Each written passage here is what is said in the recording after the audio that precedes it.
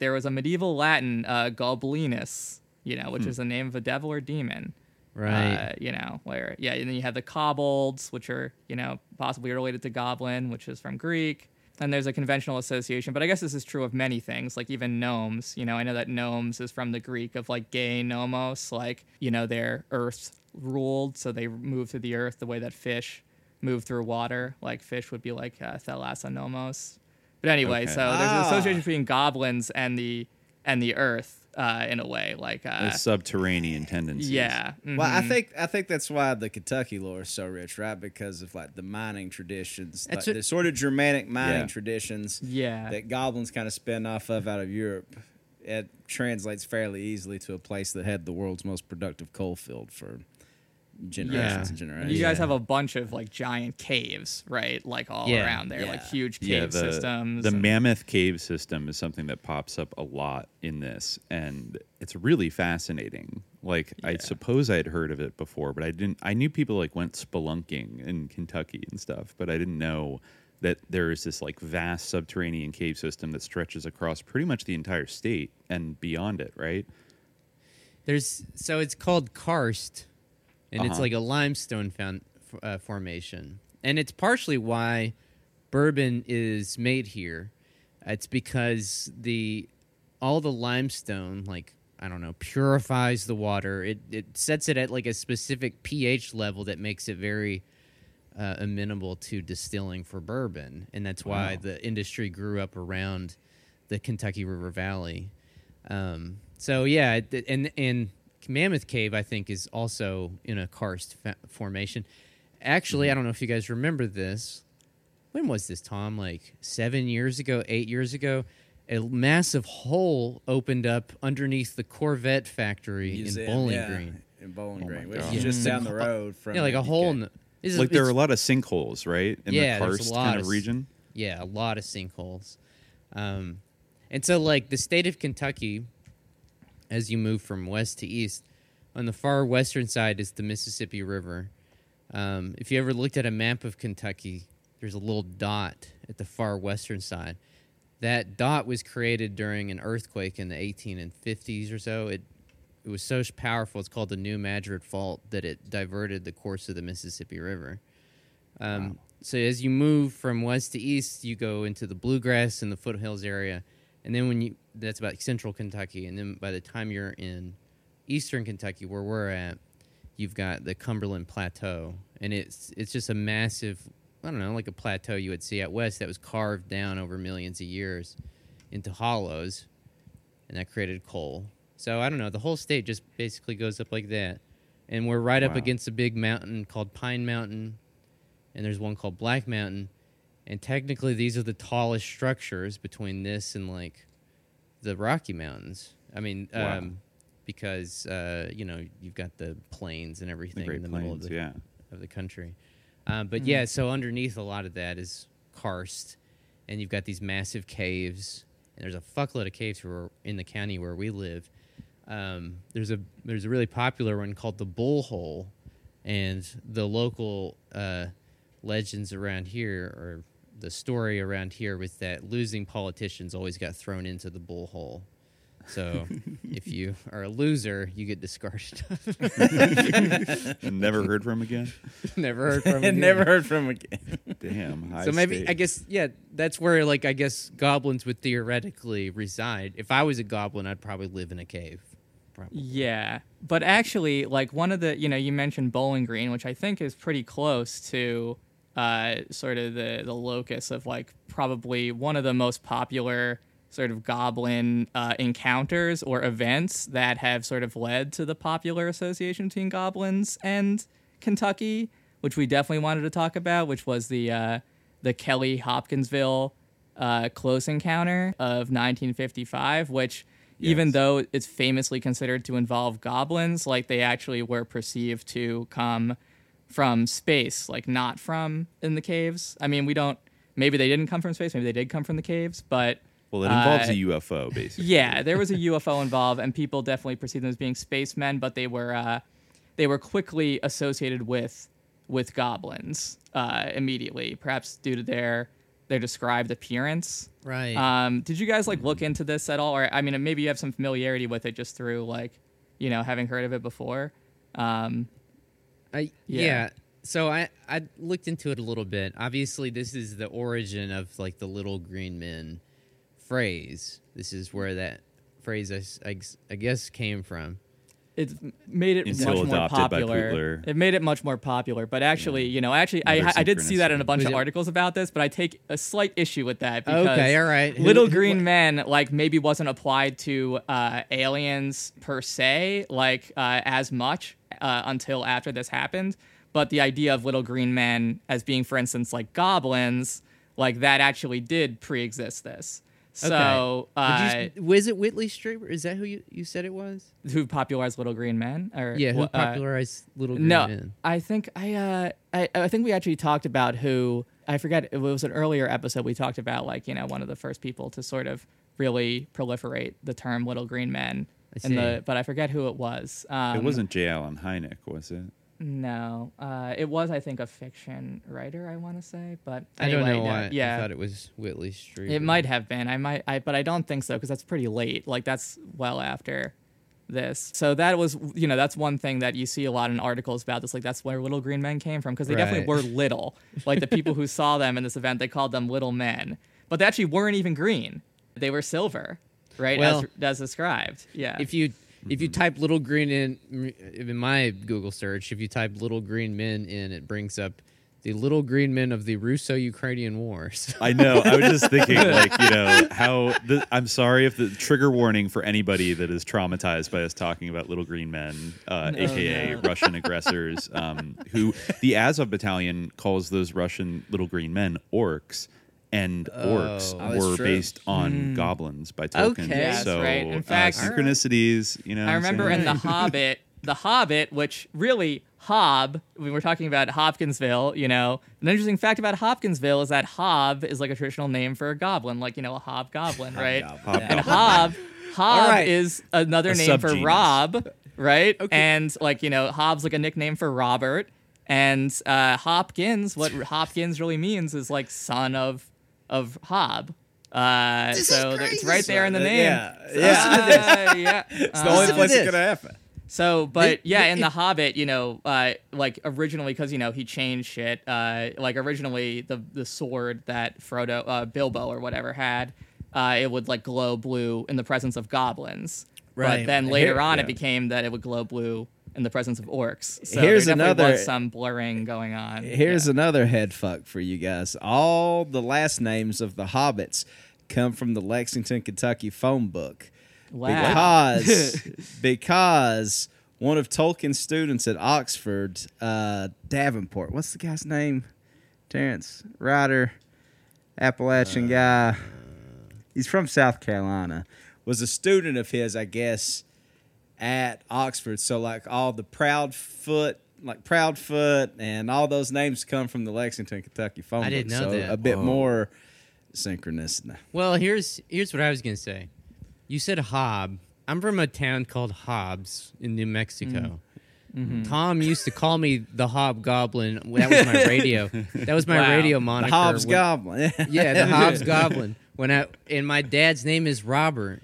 And so, I mean, there's like, it's fucking crazy. We're doing laps around Hellier right now. Let me show you guys this. I found this when I was putting this together. I found this from a book called Comedy Horror Films: A Chronological History, 1914 to 2008 by Bruce G. Hallenbeck. And this is because you know the movie Critters is based on this, right? Oh, and this was a picture. Nobody can see this, but just for our own enjoyment. Maybe you can put it on the notes or something. Yeah. This is a picture from the pitch deck for Critters that appeared in that book. Yeah. It's like all these little silver guys. That's exactly what this is the Helly Hobsonville encounter. That's a picture of it. You know, they're silver, right? They're not green. At least that's how they were described. But I think that it actually goes to show how ingrained the idea of little green men as like these kind of hobgoblin creatures was, like even in the vernacular. That they were called little green men when, as described, they weren't green. Right. This is actually an interesting encounter because 8 people saw these things. They basically, you know, over the course of 2 nights, their farmhouse in like not really in Hopkinsville. It was kind of like near Kelly and Hopkinsville, like but close enough that like Hopkinsville being like kind of the county seat of Christian County in Kentucky, like kind of assimilated it and became the Hopkinsville Goblins. But like over the course of 2 nights, they were like besieged by these like little men that they saw like peeking in their windows, like trying to get in. They were trying to shoot at them, but they seemed to like be somehow impervious to bullets. They were floating around. You know, it became like a whole big phenomenon, and they were like what everyone agreed on, like, you know, whether they believed in it or not, like when they went to the police, like they were scared like as shit. Like they're, you know, I think that one of their like Billy Ray Taylor, I think, who was involved, like his, you know, heart rate was like double the normal heart rate. He was so like you know, freaked out. Like something like terrified these like this whole family of 8, you know, these really like 2 families of 8 people. You know, they didn't find like any evidence or anything. They didn't find like an alien body that had like been shot by them or like any like footprints or anything like that. But it's weird because like, you know, reading about it, it's the explanation that people have, the most popular explanation now, isn't fully satisfying, even though I think it is interesting in some ways. What people will say a lot of the time now, well, there's 2 components of it.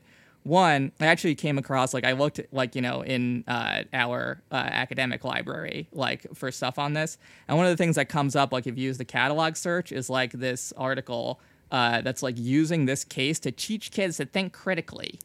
And like to recognize pseudoscience. Did you see this? I saw that. Yeah, right. Like a debunker thing. Yes, and they're like, it's so, you know, like, and they say 2 things.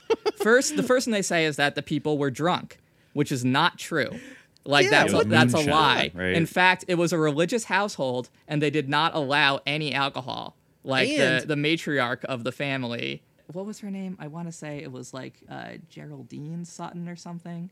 But, you know, she was, like, very... Glennie Langford, so I was completely wrong. I mean, there's a G in there, but Glennie Langford, age 50, widow of Oscar Langford. She, you know, was very like religious and austere, and she would not allow like drinking to happen in her house. And also, they went to the cops and they were assessed. Like, and they came up and they're like, we saw men from a flying saucer, and they're like, are you drunk on moonshine? But they ruled that out pretty quickly. So somehow, like a very, you know, a consensus that they were not drunk transformed over time into this sort of like, honestly, like kind of like fucked up, like stereotypical thing about like, I mean, it doesn't help that 2 of the biggest like protagonists in the story are named Billy Ray and Lucky, probably in terms of that. But like, you know, like they have hillbilly names for sure. Yeah, like Lucky Sutton. Yeah, it became, but it became, you know, it became like this thing where like, oh, these drunk like hillbillies, you know, were shooting at nothing. Well, what they were, you know, the second part of it was what they thought to be shooting at was an owl, a great horned owl. Right. Yeah. Because if you actually look at the pictures of the goblins that were drawn with the artist's impression, I do see the owl aspect to it. Like, you know, like the yellow eyes and the pointy ears, and the tiny legs. And in fact, like someone asked, like, did their legs bend both ways? And like one of them was like, yeah, they did bend like backwards, you know, which, as we know, like owl legs do. And they had like these long arms, like, you know, so there is something owl-like about that. But, and you know, and they would jump off on the roof and they would levitate and they move very silently, you know. But there's 2 things that don't quite add up about that. One, like, do these people really not know what an owl looked like? No, was an owl? Right, yeah. I live in the country. And I see an owl literally every day. Exactly, yes. I mean, you know. They're very common. That does they not... They did the same thing with Mothman people. Like, oh, it's an owl. You know, it's like the people in Point Pleasant really like not know what an owl was. At one point, someone like shot an owl and was like, "Is this Mothman?" They're like, "No, that is definitely not what I saw." Like, but yeah, same. Like, you know, exactly. Like, it doesn't quite like an owl really terrified. Like, someone's gonna be like if someone like, gets freaked out by an owl, like I get it. Like, if an owl crashes into your window, at first you're gonna be like, and then you're gonna be like, oh, it's an owl. Certainly among 8 people, no matter how like debilitated, even if they were just drunk out of their minds, I feel like they would be able to discern it as an owl. Totally. Like, there's also some of them were else. Children, so were they drunk out of their minds on moonshine? Yeah. I mean, if so, then we're doubling down. Well, really no hard one on does. No one was. That's like we know no one was. Another thing though about this is that this all began at about 7 p.m. and I looked at it. I was like, okay, that means a lot because 7 p.m. in December, it's dark as fuck. But this was 7 p.m. in August. This was still basically like late afternoon. Yeah. So it's like, you know, like I mean. It'd be a little bit early for owls to come out. Anyway. That's what I was going to say. True. A little bit early for owls to come out. I have heard them out in the daytime sometime. They do that, but it's a little early. And also, like, you can see better in the daytime. And this, I think, as you pointed out, and Carl, owls' eyes wouldn't glow in the day. Right. They would only glow at night. And they described like it wearing an armor or something. Like as you said, like a sort of silvery, metallic. It was metallic. Right. Yeah, right. And I mean, like again, you kind of have to almost combine like every owl to get like an owl that could reasonably like even close to fit, because like it would have to be like all white, and like then it's like well if it's an all white owl, maybe you could see it as being silver, but then it has to have the great horns, so it's like but yeah, like I mean, so. Again, like I do find it interesting, like, and I think that there's something like, owls are like a very mystical animal, like they're obviously like a, very much frequently used a symbol or icon of like various secret societies, and things like that. So Bohemian Grove. Yeah, right. Yeah, and also most notably. The original Bavarian Illuminati, and also the Masons. Actually, I looked into it a little bit, and it turns out that there were multiple like orders of owls that like existed like around this area. Like the same way you'd have like the Elks or whatever. Like there'd be like Freemasonic, like for groups for Master Masons, basically. Right. That called themselves the Owls. And in fact, one of them was eventually assimilated after like the Order of the Owls. Its founder, a guy I think whose name was John W. Talbot. It was something W. Talbot. He eventually went to jail, and when he went to jail, he basically arranged for like on some kind of like immorality charge or something. He did something fucked up, and he went to prison, and then he arranged for like the KKK to come in and take over the Owls. Wow. But anyway, so like there is like a lot of kinda, owl shit, yeah. Yeah, I was just gonna say that like around that same time, like the KKK just outwardly had kind of a presence in civic life, like in the same way the Kiwanis or the Lions Club or all that kind of stuff in different places in the South.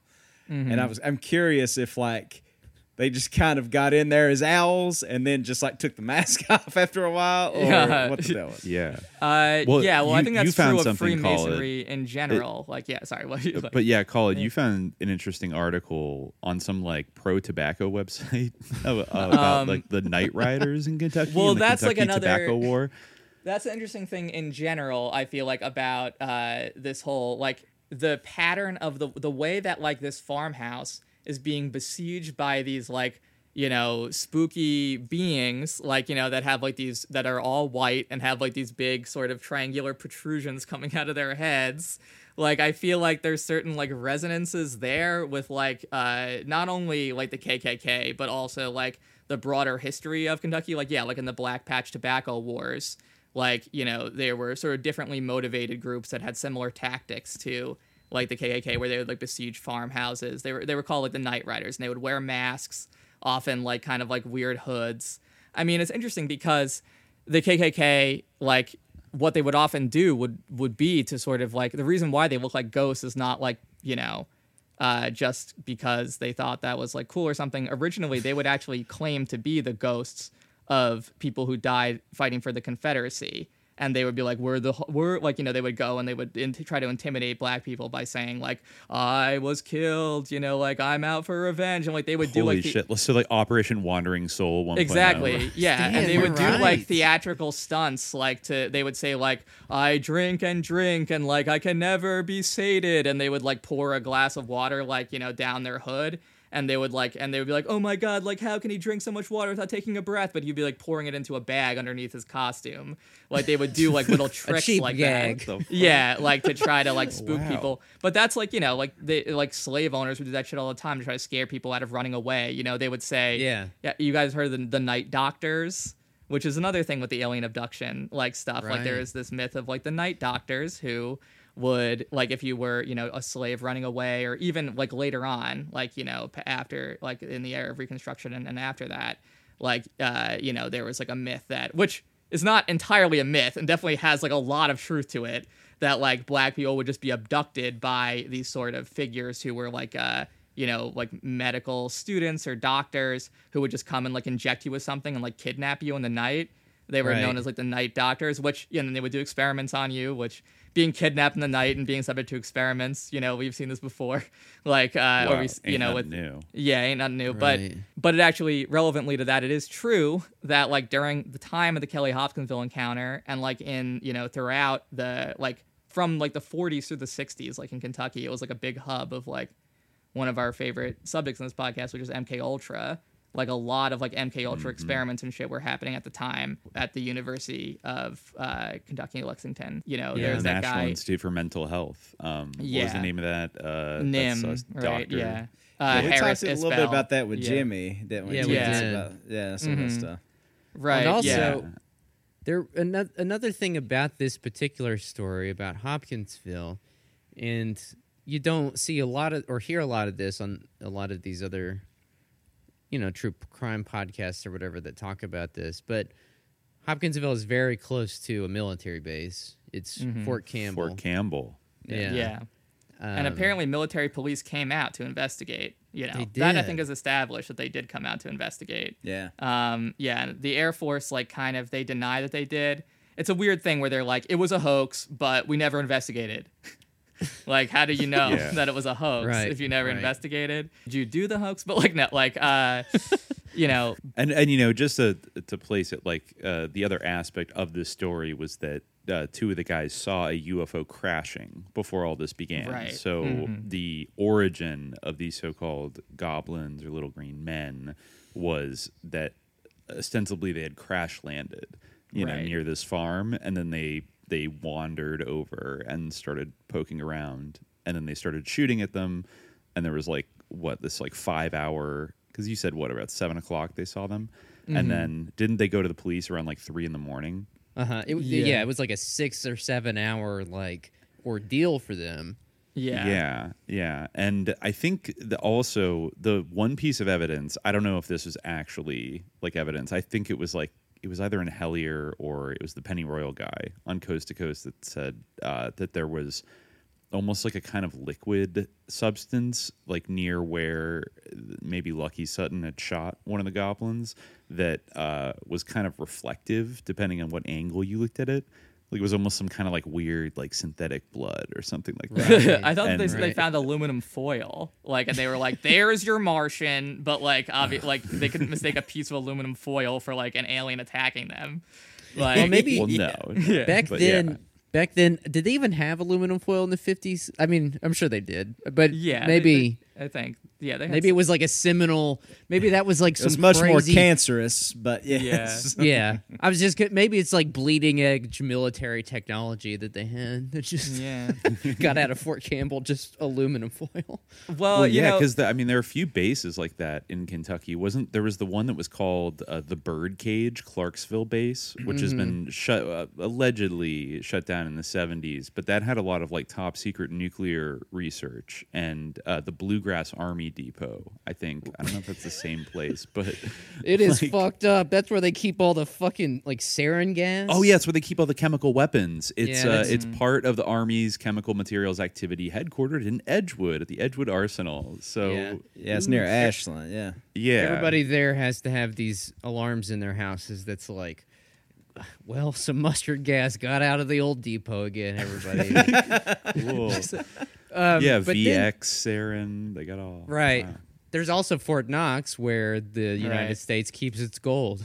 My God. Yeah. I mean, they got all that Yamashita's gold they stole. Knock, which I think I think that knock is another name for a goblin, isn't it? Like a knock. A knocker. I saw that. Knockers. Yeah. Knockers. I saw that on the Wikipedia page for goblin. Yeah. That's so wild. And then And then we think about the LSD king himself, the person who went to California. Yep, Augustus Owsley Stanley III, a proud son of Kentucky. I guess we could say probably one of the most socially credentialed, or as the FBI would say, politically affluent people maybe to ever come out of the state and have such an unexpected impact on American culture. But he was the LSD chemist, and he just happens to come from Kentucky. I tried to look and see if there's any evidence. I got another synchronicity for you. Owlsley. Owlsley. The Owlsley County Owls. That's their mascot, the high school. You know what's funny? I just went to a show at the Troubadour, that historical venue of Sus Country Rock and Laurel Canyon Jazz, and I think there was a band from South Carolina there. The lead singer was wearing a tie-dye Owlsley Bear for President T-shirt. Oh, awesome. The band's name was Susto. I've never heard of them before, but Susto. I mean, it's in the name, you know. But yeah, I mean, well, yeah. I do like. I feel like there's something interesting with like people like calling themselves owls and like the interpenetration of all these like weird sort of like racial terrorist groups and or like, you know, otherwise motivated terrorist groups that like would besiege farmhouses, and then these owl-like creatures that people try to like launder as being like, oh, just like misidentified owls that like behaved like in the same manner but like weren't quite that. And then like, yeah, and I mean, I think the LSD component, like this was like really a hub for like or Kentucky and like the area was like a hub for MK Ultra LSD experiments at the time. Like, yeah, as we mentioned, like Harris Isbell, like this is something where, again, I'm not like, I feel like there's more to it, but this is almost like, I generally feel like when people say like, oh, you know, Mothman, that was just like, you know, an MK Ultra psychedelic experiment. Like, I feel like that's like not a well like thought out thing that like people just say to like try to make themselves feel smart. But this, like, I don't know if it was LSD, but I almost wonder if like this was some kind of like, because it's like a contained thing. It's over the course of like, you know, a contained period of time. I did this almost like in some ways would fit that better. I'm not like you're fully right. committed That's to true.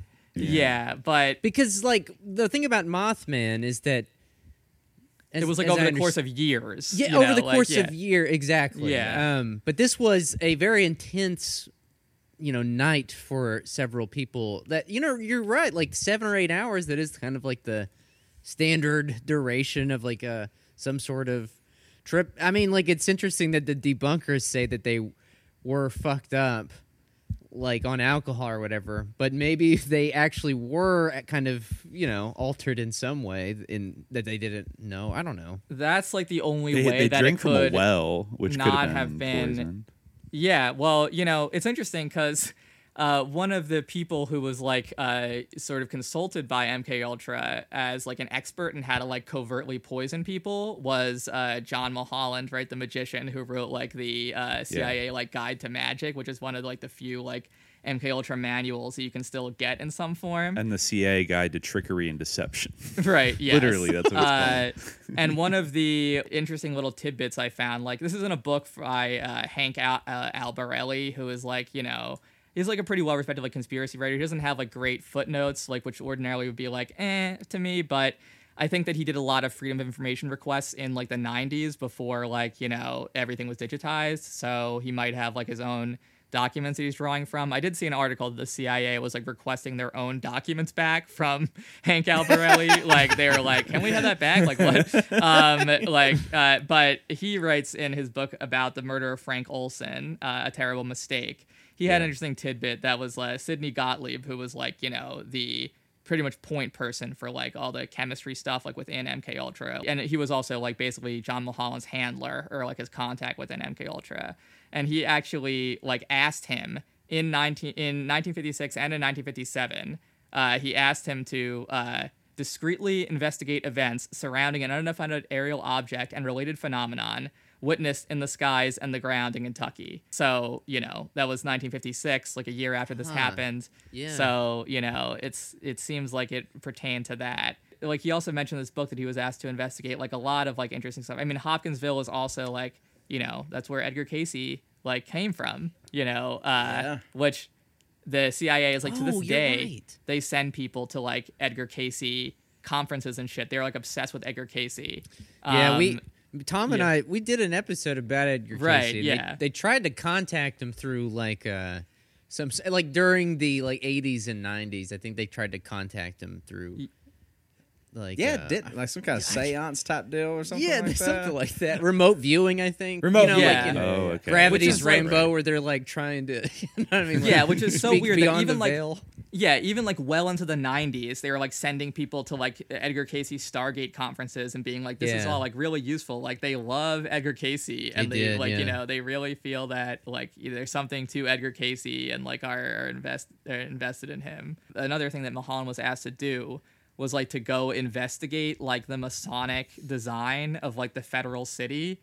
And like I think also like the Edgar Cayce Institute, I want to say. Let me see if I can find like the relevant part like in this book, like, but they basically like asked him to go like investigate. Yeah, here it is. TSS researchers were especially interested in the work of psychic Edgar Cayce, TSS being like the technical services staff, I think. Right. According to one document in the early 1960s, consultants acting covertly were employed to spend time at the Association for Research and Enlightenment, housed in Cayce's Virginia Beach, Virginia headquarters.